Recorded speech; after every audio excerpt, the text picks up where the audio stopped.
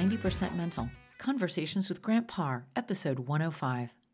Mental performance coach Grant Parr sits down with Stu Singer, Washington Wizards mental skills coach, to discuss the meaning and importance of a powerful theory that he coaches called the Two Truths.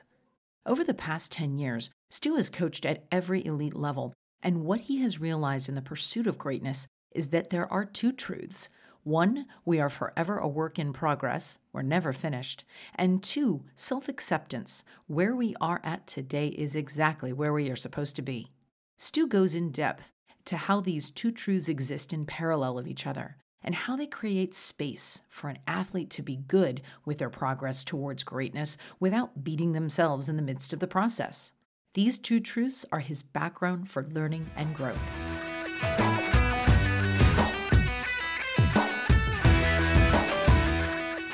You're interested in a full-body resistance training system to achieve your athletic and fitness goals? The Mass Suit from Juke Performance is your answer. The Mass Suit is a full-body resistance training suit that you wear during your exercising or sport-specific training to enhance your speed, strength, power, agility, and endurance. You are fully mobile, and it's great for plyometric and high-intensity training. It engages all muscle groups simultaneously and increases to a 50% caloric burn. Check out the Mass Suit at jukeperformance.com and other fitness-related products, and make sure to use the promo code GRANTPARR, one word, GRANTPARR, for your 10% discount.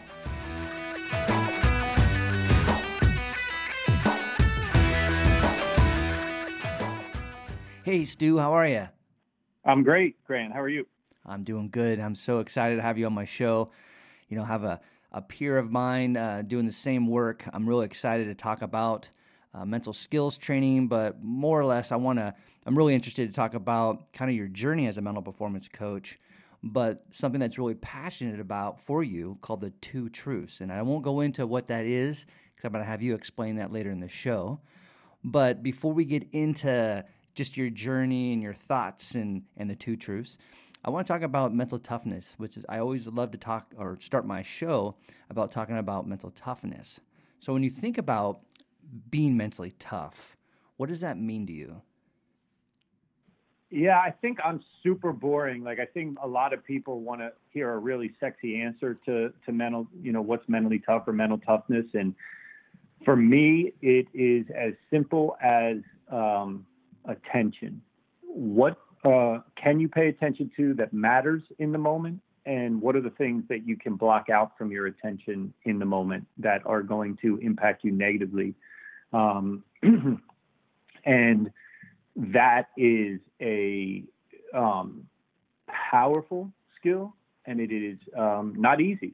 And it has to be proactive, and meaning that you have to have done it many times before. If you're not going to have it in the biggest moment if you haven't practiced it, and you need to get your reps in it for you to be good at it. And even then, sometimes we're going to lose that deep place of attention. But when the chaos of the performance environment is at its highest, you better have that skill of knowing exactly what you want to pay attention to and how you're going to go about developing that skill to do it. And also the things that are going to hurt you in the moment. And so that's really how I define it with all my athletes. You know, I love that. And, I've had over 100 episodes so far on this show. And that hasn't been, some way and somehow, there's been definitions and people's, thoughts and perspectives on mental toughness. They've are in a roundabout way have brought up attention, but not the way that you have. And it's great, and I appreciate that perspective, because when you think of words like, grit and mental toughness and joy and love, like these words that we all know, success, but we all have a different meaning of it. And so your meaning and how it, it's centered around attention is awesome. Thank you for that. Yeah, and if you think about attention, and you think about, well, what am I paying attention to? Then all of a sudden it starts to then regulate the emotion that you feel. So if you're paying attention to an insurmountable, in your mind, task, then the emotion that it creates is fear. And that's not a place that we want to be. Or if you're paying attention to, hey, can we win the next 3 minutes? And what is that going to look like to win the next 3 minutes of this? Like, we can't come back. Let's say it's basketball. We can't come back to 20 down in a play, but can we win the next 3 minutes? Now what you're paying attention to is something totally different, and that regulates emotion. So, for me, that's why understanding that what you're paying attention to in any given moment really creates the experience that you have. Yeah. And bringing attention to what you can control. Correct. Awesome. Absolutely. And then the power of that. Right. So, that's a process within its own, but that's a great example of understanding what should I be training myself to give my attention to, and what should I, essentially not be giving my attention to, and training myself for that as well. Exactly. And it brings me up to the whole win mindset of what's important now. And I think there's so many different ways to get to that core connection of attention. But that when you were just talking, I was like, yeah, it's like the win mindset right there. Yeah, 100%. Awesome. Well, can you share a specific time throughout your career where you had to be mentally tough, or maybe you had an opportunity to work with an athlete? And you don't have to share their name at all, but how you coach them through a mentally tough situation. Yeah, I mean, one thing I will say is that I try to practice what I preach every single day. At the end of the day, we're all performing. My field or court is no longer the actual field or court. It's when I'm in up in front of a team presenting, or if I'm one-on-one with somebody presenting, but, or talking to them and going through some work. That's us performing, right? And so I need to have, and I have days where I feel great and I just kind of flowing and it's awesome. And then I have days where obviously things aren't as great as I want them to be, or my mindset's not exactly where I want it to be. So I believe strongly in the idea that we should be practicing what we preach, and I certainly do that. And, I think one of the examples I can say is, as you step up a level, let's say whatever that level might be. So if you are working a lot in the high school level and now all of a sudden you get a college program, and, so you're stepping up the intensity of the environment. Or if you've been working at the college level and, but let's say Division, 3 maybe, and then all of a sudden you get that Division 1 gig, that's stepping up a level of intensity. Or if you obviously then go from college to pro and you're working in that environment, like each time it's a step up in the intensity of the environment, the expectations of what you're going to be able to provide for the group. And, I've had those times where I've had to readjust myself. And I remember, a time where all of a sudden that intensity of that jump up was pretty powerful, and, questioning whether this was what I wanted to do. And, and then all of a sudden you're like, no, hold on a second.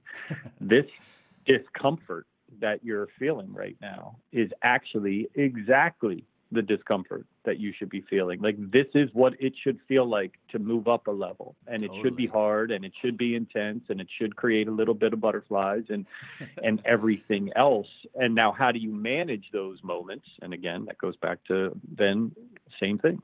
What am I paying attention to? And it completely changes that experience from a stressful one to, okay, awesome opportunity. Let's go after this. Let's learn from it. Let's see if we can grow.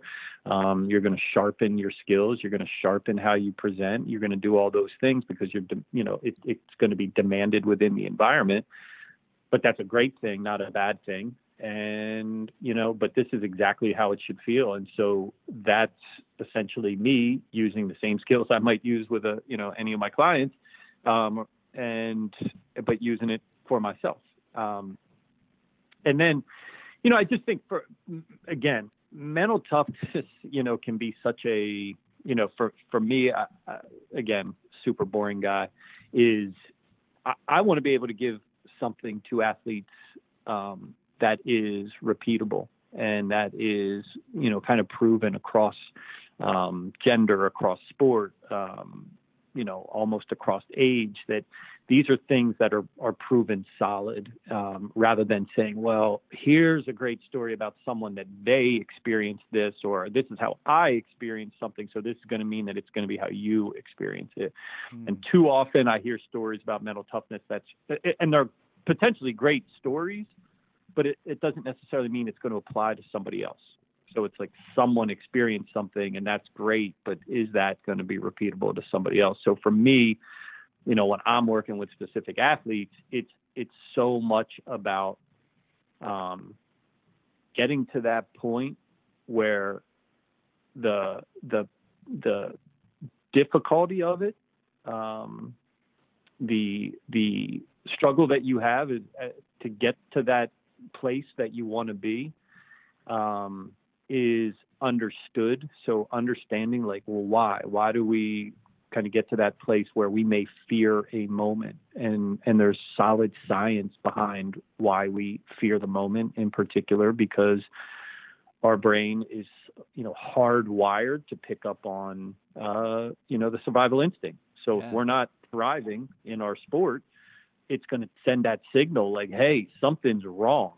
And that can start to mess with us for a little bit. So getting to that place to understand, because too often, and this will kind of segue at some point into the two truths part of what I've come to kind of use and understand, is that the more we try to force away that we're even experiencing something that sounds like doubt, that feels like doubt, is like then you're screwed because you're trying to force something away that is at the very core of your brain's function.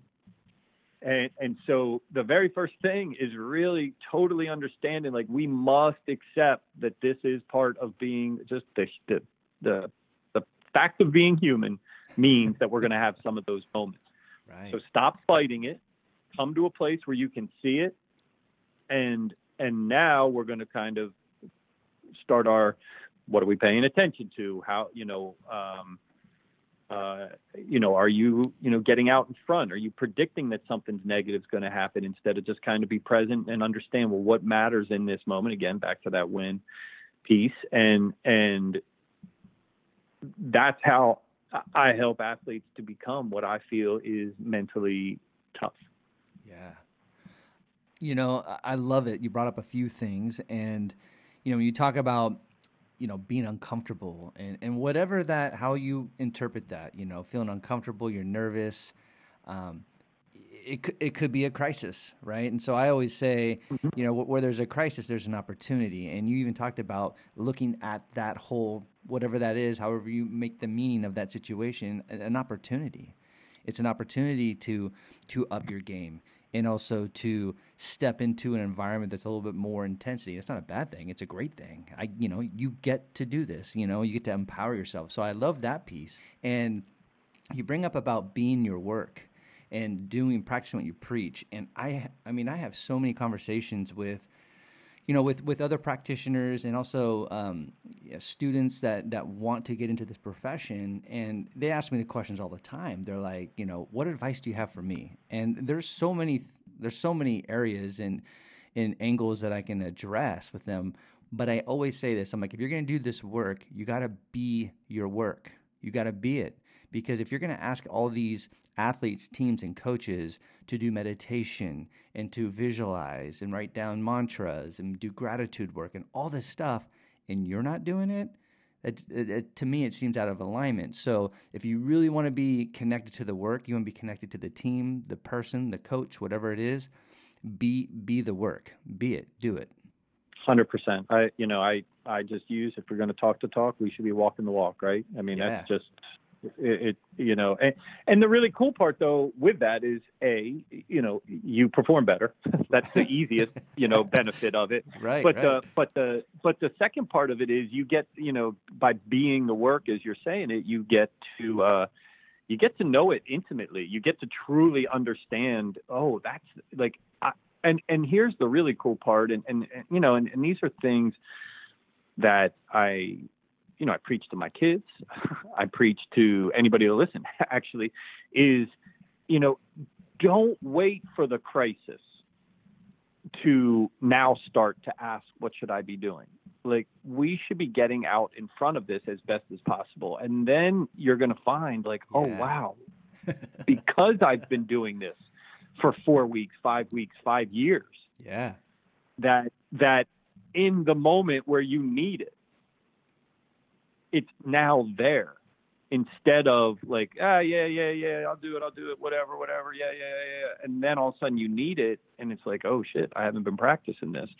And, and to me, I think of it very much as physical fitness. Like, don't think you're going to go run out and do a marathon on race day. It's not going to happen. You need to put in the miles leading up to it, very specifically in a very specific routine, and understand when to recover. Everything that you need to do for it, leading up to it, is what's going to allow you to do that. But it's not going to just happen that day if you haven't put in the time leading up to it. Absolutely. You're speaking the mental gospel right there. So I love it. I love it. So let's get into it. Let's get into the two truths. And this is kind of a two-part question. I know it's going to take you some time to talk about it, but share with my listeners what the two truths are, and then at what point of your career did you come to a realization that this was like a real life construct that you are plugged into? Let me answer that one first, okay, and then I can get into more of the detail of it. I would say that's probably within the last 2 years, in a very defined way. I would say it's probably in the last 5 years that I've been, kind of knocking it around from a theoretical perspective. And finally, probably within the last 2 years, started to really define it out, and understand. And so I'll give you the big picture of what I mean by two truths, and then I can probably dive deeper into it. So the bigger picture of the two truths is simply this: that there are kind of two truths that we have to, and they're simultaneous. They're going on at the same exact time, and they're actually paradoxical to one another. One is that we are forever a work in progress, that we're never there. We're never finished. And the way that I kind of show this to an athlete, especially, let's say I'm talking to a college athlete, or it could be a pro, it could be a high school athlete, doesn't matter. It's your freshman year. All right. You're midway through your first season as a freshman. And I say 4, or 3 years, I guess, from now, senior year, are you going to be, and we're same day, but 3 years ahead, are you going to be better than you are now? And, every athlete, yes, of course. Well, okay, why? Well, I'll have more experience. I'll have more reps in at that point. I'll probably be a little bit stronger because we've been doing our strength program. I'll know, kind of what our coach wants in terms of our system that we use. So of course I'm going to be better. And then, so then the question becomes, well, then how can you be perfect now? Right. Because that's what they want now. Right. And so if you know that there's something more, that's cool, right? Like I always say to all my athletes, I love the fact that I know that I'm essentially a lifelong learner, a work in progress, because I'm fired up to try to figure out my job even more, to read more, to talk to more people like yourself, to realize that I'm on a good path and I'm helping, but 3 years from now, I'm going to be even better than I am today. Yeah. And that fires me up because I want that. I want to know that I'm going to continue to learn and grow. So it doesn't need to be this thing that we're fearful of, oh, I'm not perfect. And we don't need to be scared about that. So what? It doesn't mean we're not good. It just means we're not perfect yet. We're not at the finish line. And to me, that's exciting. So the first one is, yes, you're right. You're not as good as you're going to be someday. That's the truth. And but then the second one is that we have to be self-accepting that wherever we are today is exactly where we're supposed to be based on the experience we have. Right. So on one hand, I'm saying, man, I'm not as good as I'm going to be. And yet on the other hand, I'm saying, but I'm accepting of where I am right now. So the two truths are actually in some ways, like I said, paradoxical. They're not saying the same thing. Right. One saying, man, you're not there yet. The other one saying, no, you're exactly where you should be.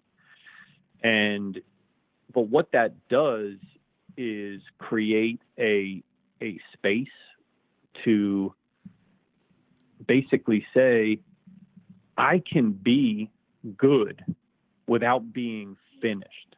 But what I'm not going to do is beat myself up because I'm not there yet, because the honest truth is I can't be there yet because I'm only capable of being whatever my experience is to this very day. And that experience is not just physical. That experience is mental, emotional. It's everything. So when you're a freshman, you may have had great success at the high school level. You may have had great coaching. You may have been, all these things, and all of it's true. And then all of a sudden you make this jump, and there's so much more to learn. And the people that you're competing against have a 2, 3, 4 year head start on you. So yeah, it's going to feel like struggle again. But that doesn't mean you're bad. It just means, okay, there's more for me to learn. But until we can get to that place of acceptance that these two truths are universal, then we're going to keep fighting against it.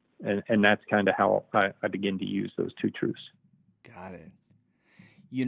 When I was sitting down with myself and coming up with questions, and I was looking at these two truths, and there was the more that I was thinking about it, I was like, wow, this is pretty deep, and it is. But like, especially like work in progress, man, I connect to that. I am a work in progress, and I want to be a work in progress. I don't want to be finished, like you said.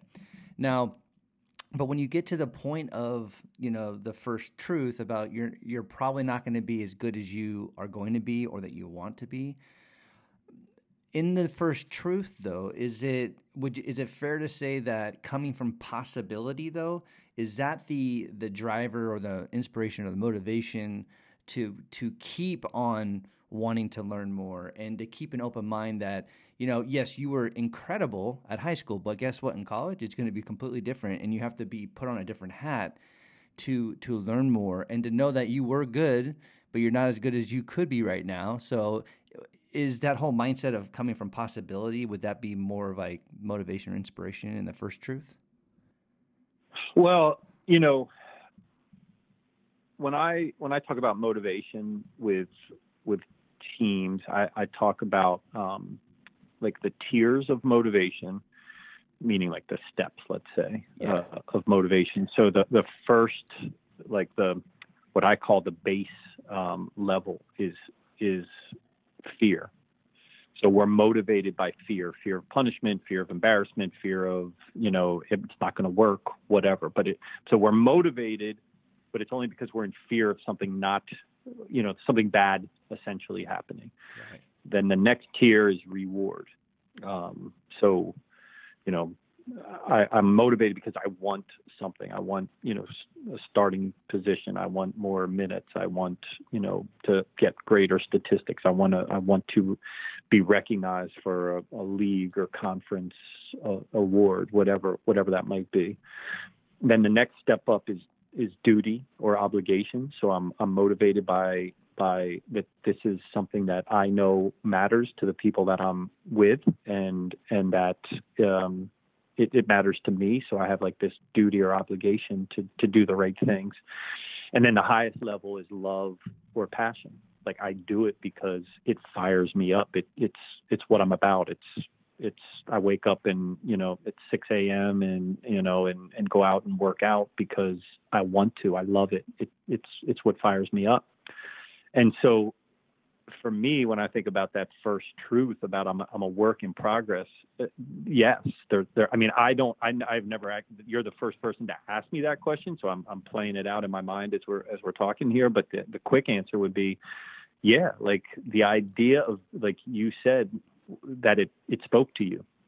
That's your motivation. There's something within you that says, man, I love the idea that even though I might think I'm good now, and not in an arrogant way. I right. should feel like I've done enough work at this point to feel that I can say I'm solid at what I do, that I'm good at what I do. But man, that fires me up to think how much better I can get at this. Yeah.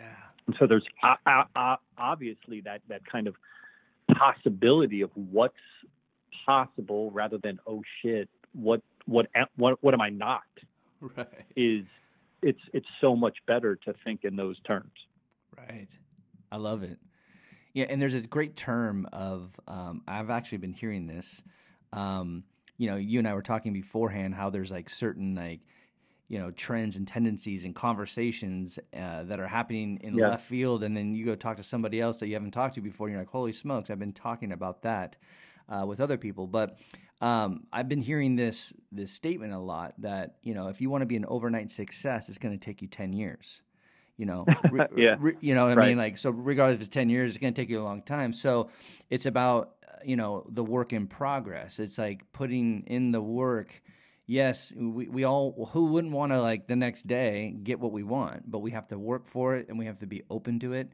And I, just from your perspective, when we're in this work in progress, and maybe you've already answered it, but what do you think are the things that derail an athlete to focus on this process of, work in progress and always wanting to get better? Do you think it's social media? Is that one factor that kind of distracts them? Totally. Wow. Talk about trend of a topic. This has been coming up a lot recently. I'm a really big advocate for, there are a bunch of what I would call natural medicine, quote unquote medicine, that if we were all way more focused on, so much stuff would go away. So much ill would go away. And obviously social media is just social media. It in within itself, it's not this horrible thing, but like, again, what we get sucked into, where our attention flows with it is, the other part of it is it is very much designed almost to say, okay, here's the very best of me. Here's the very best of my experience. Here's the very best trip I've been on. Here's the very best picture I've taken. It's always the very best. And it creates a society of comparison. And if you're not careful, you can really go, well, I haven't been on a vacation like that. I don't have that. I don't have that clothes. I don't look like that. All these different things that can bring us down. And I heard a statistic, and I'm just going to use the statistic. I'm going to tell you that I have not fact checked it, so I don't know this, but I believe anecdotally that it's somewhere in the ballpark, is that, and I want to say that it was with teen females, is that for every picture that's posted on Instagram, they've taken 100 that they said, no, I don't want to put that one on. And so essentially that's 99 times saying it's not good enough and one time saying it is. Wow. And I don't know those numbers to be exact. Let's say it's 10. Right. I mean, it doesn't matter. It still is, I guarantee, this a lot of negative to one positive. Right. And that's not, to me, a great thing. But the other part of it is, as a society, we tune in tremendously to outcome, and we value outcome. And I'm not saying that outcomes don't matter. They absolutely matter. But the focus, again, going back to this word attention, right, is like, but what were the actions and behaviors daily that got to the outcome? But we don't talk about those things. We only show and talk about. So the derailing to me is that everybody wants that shiny positive outcome because that's what's like so celebrated. Right. I mean, completely celebrated, but we're not doing the action and behavior. So getting back to that idea of natural medicine, you know, there are all these healthy natural things that we can be doing that would keep us on track, not get derailed. But we don't really teach those that often. We don't talk about those enough in everyday because they're really not that fun to discuss per se. Yeah. I mean, I have a good time. You probably have a good time, but that's because we're in it. But right. But like, what if we were doing this with third graders? And so instead, so they're learning young, do this. Like we teach to brush your teeth every day. Right. And if they were learning those type of natural medicines, for me, things like mindfulness, things like, you know, grounding outdoor in nature, things like gratitude, things like journal, like all the things that, you know, you had mentioned a little bit earlier. And we're doing those things on a daily basis, and we're doing them from the time we're 8 years old, because at that point the brain's so malleable and, you know, can just really take it in and become part of us. Now, all of a sudden in high school, when stuff gets really intense, we've already been practicing stuff for years. We've already been training ourselves to pay attention to the good stuff rather than the bad stuff. And now maybe we prevent stuff from ever happening long before it actually happens to us. Yeah. Wow. I love it, man. This, like I said, this is going to be deep. Well, and getting a little bit deeper, I want to talk a little bit more about the second truth, because, you know, you talked about earlier about gaining self-acceptance, and, you know, where we are today is exactly where we're meant to be based on the experiences that we've had to date. So I want to explore that a little bit more, but I know you touched on it a little bit, but can you just like self-acceptance? Because there's things that came up for me, not only as an athlete, with, you know, accepting myself, also being a mental performance coach, and some of the dynamics I've had to deal with. It was a little bit different to deal with some of that self-acceptance. So, like, from your perspective, what does gaining self-acceptance mean to you? Well, you know, and this is also something that I want to make sure that, and I'm sure that you've seen this a million times as well, is that we have this false assumption that everyone that's succeeding and successful has a really strong mindset. Right. And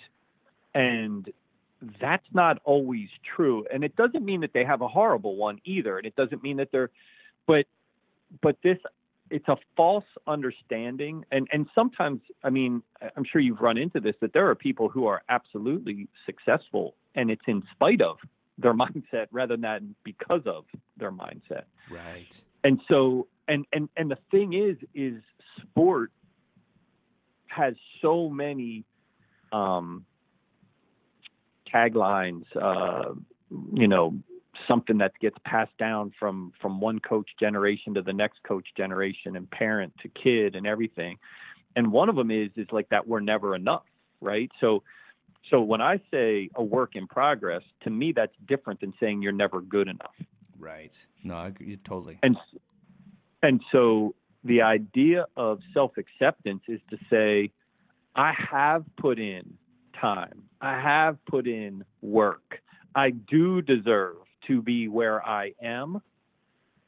And so I can accept the fact that I cannot be more than what I've done to this point. And not only what I've done, but who I've learned from, what environment I've been in, you know, what I've been exposed to and not yet.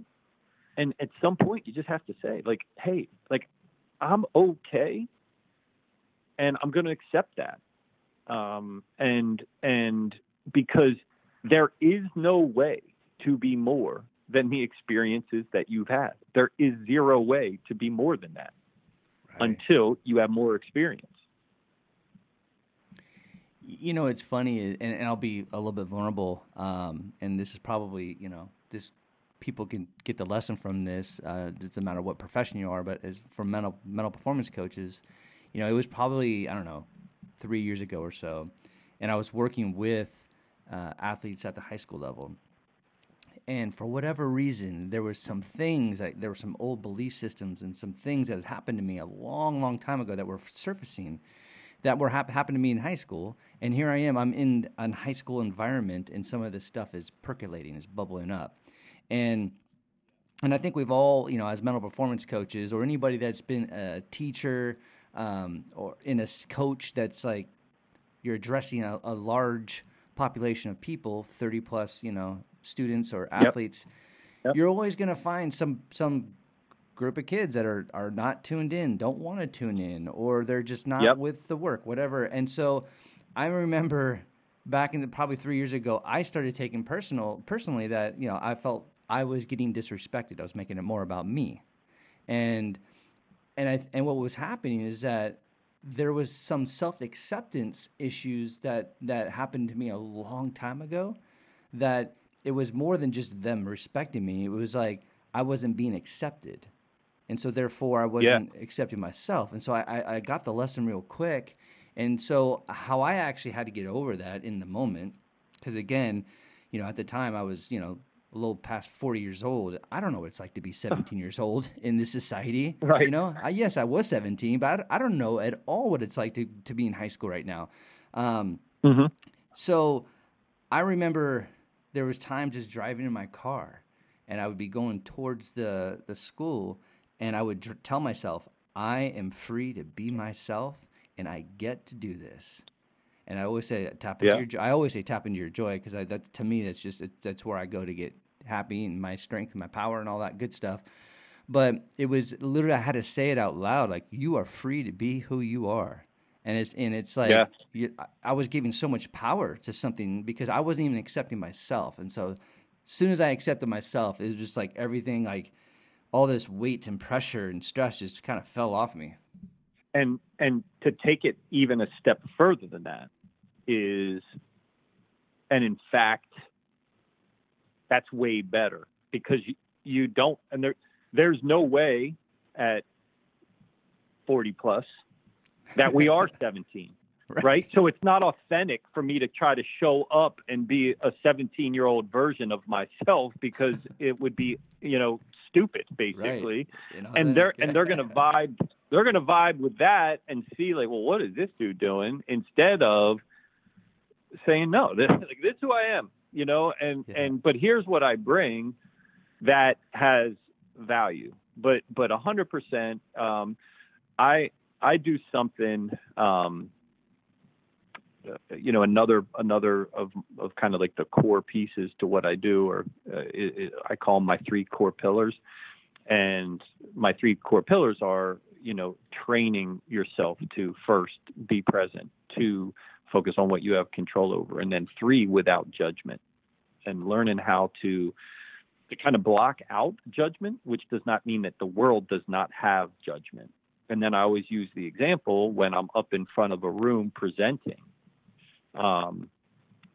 that in a room, let's say of 30, just like you said, there's going to be a bunch of people that are totally locked in. Like, man, I want to hear this. I want to learn more. Yeah. There's going to be another group that's like, yeah, it's okay. I'm listening, but it's not knocking their socks off. And then there's going to be some that are completely tuned out and can't tap into it, don't want to try to tap into it, whatever. Yeah. And what I say all the time is, but here's what I know. First thing I know is that everything I'm giving you is quality stuff. I know that this is good stuff because I've been in it, and I know it, and I know the power of it. So I know that I'm giving you stuff that's research-backed, data-driven, yet I've used it and applied it in the trenches, and I know it's good. The next part is I know my stuff. I can be up here and I could completely, I might be using a PowerPoint, but if I go off that, I can go. I don't need to read it to you. I know my stuff inside and out. Again, right. I've been doing it. And then the last part is that I'm going to do it with some energy, and I'm going to do it so that I'm connecting. I'm looking people in the eyes. And if I do those things, I've taken care of the process, right? I'm giving you the best that I have. And I cannot get connected to the judgment. Is everybody happy? Is everybody believing? Is everybody, on the edge of their chair listening?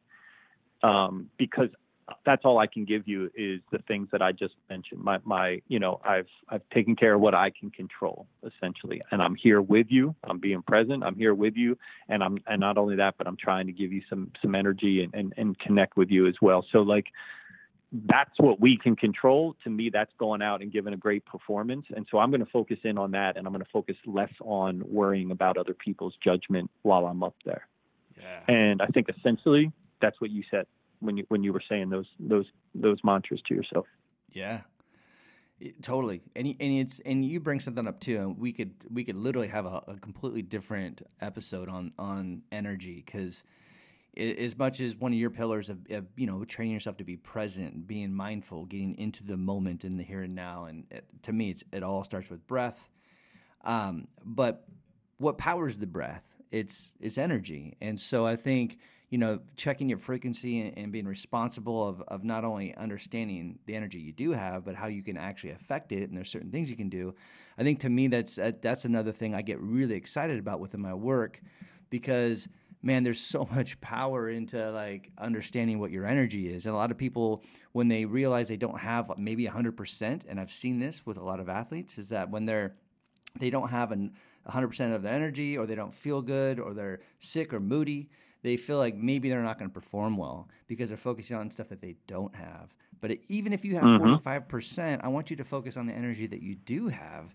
And if you know that you have 45%, then what can we do to raise that energy a next level? Whatever if that level is 55% or 85%, but how can we do certain things to actually energize ourselves and our well-being? So, again, when it comes to energy, I love it. I love talking about that stuff for sure.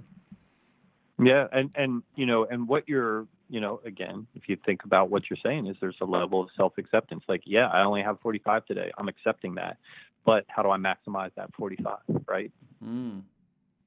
Definitely. And you know what also too, as I'm thinking here, I'm looking at my notes, when you talk about, we are, as today, we're exactly where we are based off our experience from the past. Is it fair to say, does our past define who we are today? Does our past, I think that we are the accumulation of our actions, behaviors, choices over that period of time. Mm-hmm. I think it can define you as of today, but it does not define you forever. Then, we can forever alter that past. Right. Yeah. So I'm again, I would be pretty accepting of, I haven't always done things the right way, let's say, or I didn't approach this season the right way, which now does not mean that the season's now over, or a waste. No, let's change it today. So, again, as someone that really preaches and trains in the power of, what are you doing right now? And that's the most important thing that you can be focused on. I try to minimize the time spent rehashing the past, meaning, beating ourselves up for what we could have or should have done better. And I also try to keep people from predicting out what's going to happen a year down the road. How about we take care of business today? And if we take care of business today, I feel really good about, that there is no way for me to guarantee for sure, nor predict outcomes. But I feel like if I take care of business each day, I like my chances to have more positive outcomes than negative. Totally. Totally, man. This is awesome. You know, I've heard of this construct of these two truths, but the way that you've talked about it today has just gave it a deeper meaning for me. And I've taken some things I'm going to be, I love having people on my show because it's all about learning from them and taking little nuggets and sharing them with the rest of the people that I work with. So this has been awesome. Before we actually close out the show, though, I'm going to get deep again with you. Okay. I love this question. And when you reflect on your whole career, what do you think you've learned the most about yourself? That. Oh wow! If I had, I'm gonna immediately change the constructs of the question. And I'm gonna say two things. The very first thing is that I probably knew a long time ago what my passion was, but I didn't believe that I could pursue it. Meaning that I actually somewhat fell in love with the idea of performance psychology long before I understood what it even was. But one of the things that I kind of knew was that you had to be someone that had a master's degree or doctoral degree. And I, at the time, high schooler, was like, well, I'm not that guy. That's for really smart people, not for me. Wow. So, but learning to trust that voice that, man, I have something that if I wasn't getting paid, I would still be interested in, I would still read about, I would still be fascinated by, and starting to try to trust that voice to say, you know what, let's see where that takes us. Like, don't turn it away because it seems too hard, basically. Yeah. And, and so maybe I'm not actually changing the question, because my second part of my question would be that I do think that at one point in my life, I created a narrative of what I could or could not be or do. And now at this point, because of the work, because of my education, because of the years of experience, because of the experience working with others, like, I know for a fact that we can do and achieve so much more than that narrative might allow us, if we want to buy into that story. And we have to become really clear about what stories we tell ourselves, and then we can certainly overcome it a lot of times.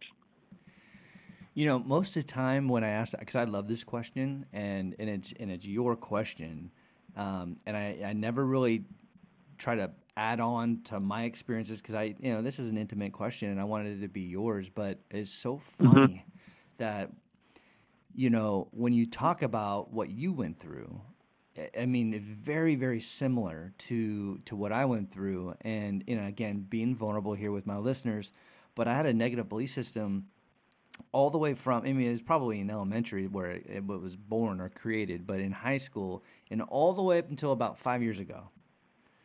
I did a lot of work on this, but this thing stuck around, and it was that I wasn't smart enough. I wasn't smart enough. The fact that I was like, to get a master's, no way. For me to even have my own company, no way. Not smart enough. To write a book, not smart enough. Yeah. And that stuck with me for so long. And so, again, like, what I learned about myself is that I taught myself how to play a bigger game. And by changing that narrative, as soon as I change the whole narrative of I get to do this, like, whatever I do, even when I'm doing laundry and I want to do it really well, I get to do it. I don't have to do it. I don't have to do anything really, but it's just getting to that point of getting in, and then playing a big game. And so that was something like, being a quarterback for 13 years, man, that's one of the hardest positions in sports. How stupid was I? So I don't know. It just I only bring this up because for my listeners, if you're going through these similar thoughts, feelings, and emotions, man, it's right now is the time to change that narrative and play a bigger game. And I one of the things that I always try to bring out to people I work with is, so often, because we keep so much of that stuff in our own head, that it's not a lot of times that we're sharing it nonstop. That's not the conversation that people have as they go out for a drink or whatever. is, or certainly when you're a kid, is like it's pretty much the human condition. Like there's so much stuff that makes us question, and so they're not alone. Basically, there's a whole tribe of you out there, and the moment that you can kind of say, hey, don't worry about that, that doesn't make you an outcast. That pretty much makes you just a person. Now let's start to work with it. Let's start to shape it. The defenses go down at that point. For sure. Man, this is all good stuff. And I mean, I'm learning a lot of stuff. I hope my listeners are learning a lot of stuff. How do my listeners follow you on social media and connect with you? Twitter @Well Performance. Same with Instagram. I do have a Facebook business page that's Well Performance Sports Psychology. And anybody actually that wants to can certainly email me with questions at ssinger@wellperformancecoach.com. Stu, thank you so much for sharing the two truths and sharing your energy and your love for this work. It was a treat, man, and it just I can't thank you enough for being on my show. Grant, can I add one thing to that question around the social media piece? Is the one of the things that I'll also say is anything that you see on my social media will always kind of come back to everything that we discussed today. So meaning that it will always support what I believe are that are, again, research-based and scientific truths about how the brain functions, so that I'm not going to give a quote. I'm not going to give a quote from, you name it, most famous, strong, mental, tough athlete ever, if I don't believe that it's going to be something that matches up with the science of what I understand about how the brain functions. And so, I say that because it's important to me that our social media doesn't gloss over how hard or easy things might be, and also that it's always supporting something that I do believe is within, the potential skill set that you can learn through repetition and doing it through. So that will always be part of what my social media looks like. And I should also add, and because I didn't say it before, I also created an app that athletes can use daily, 10 minutes a day. It's available in the App Store. The name of the app is DOSO, DOSO, one word. And if you go into the App Store, you can download it, and you can spend 10 minutes a day. And it's basically, again, reinforcing all the principles that we discussed today. Awesome, man. Thank you so much for sharing that. And I think it's really important that, there's intentionality and integrity with our information and our social media. I think it's awesome that you brought that up. And for my listeners, go check out that app. I haven't checked it out, so I'm going to look forward to checking that out. And again, Stu, man, thank you so much for everything and your thoughts today. I really appreciate it. Appreciate it too. It was great, Grant. Thank you.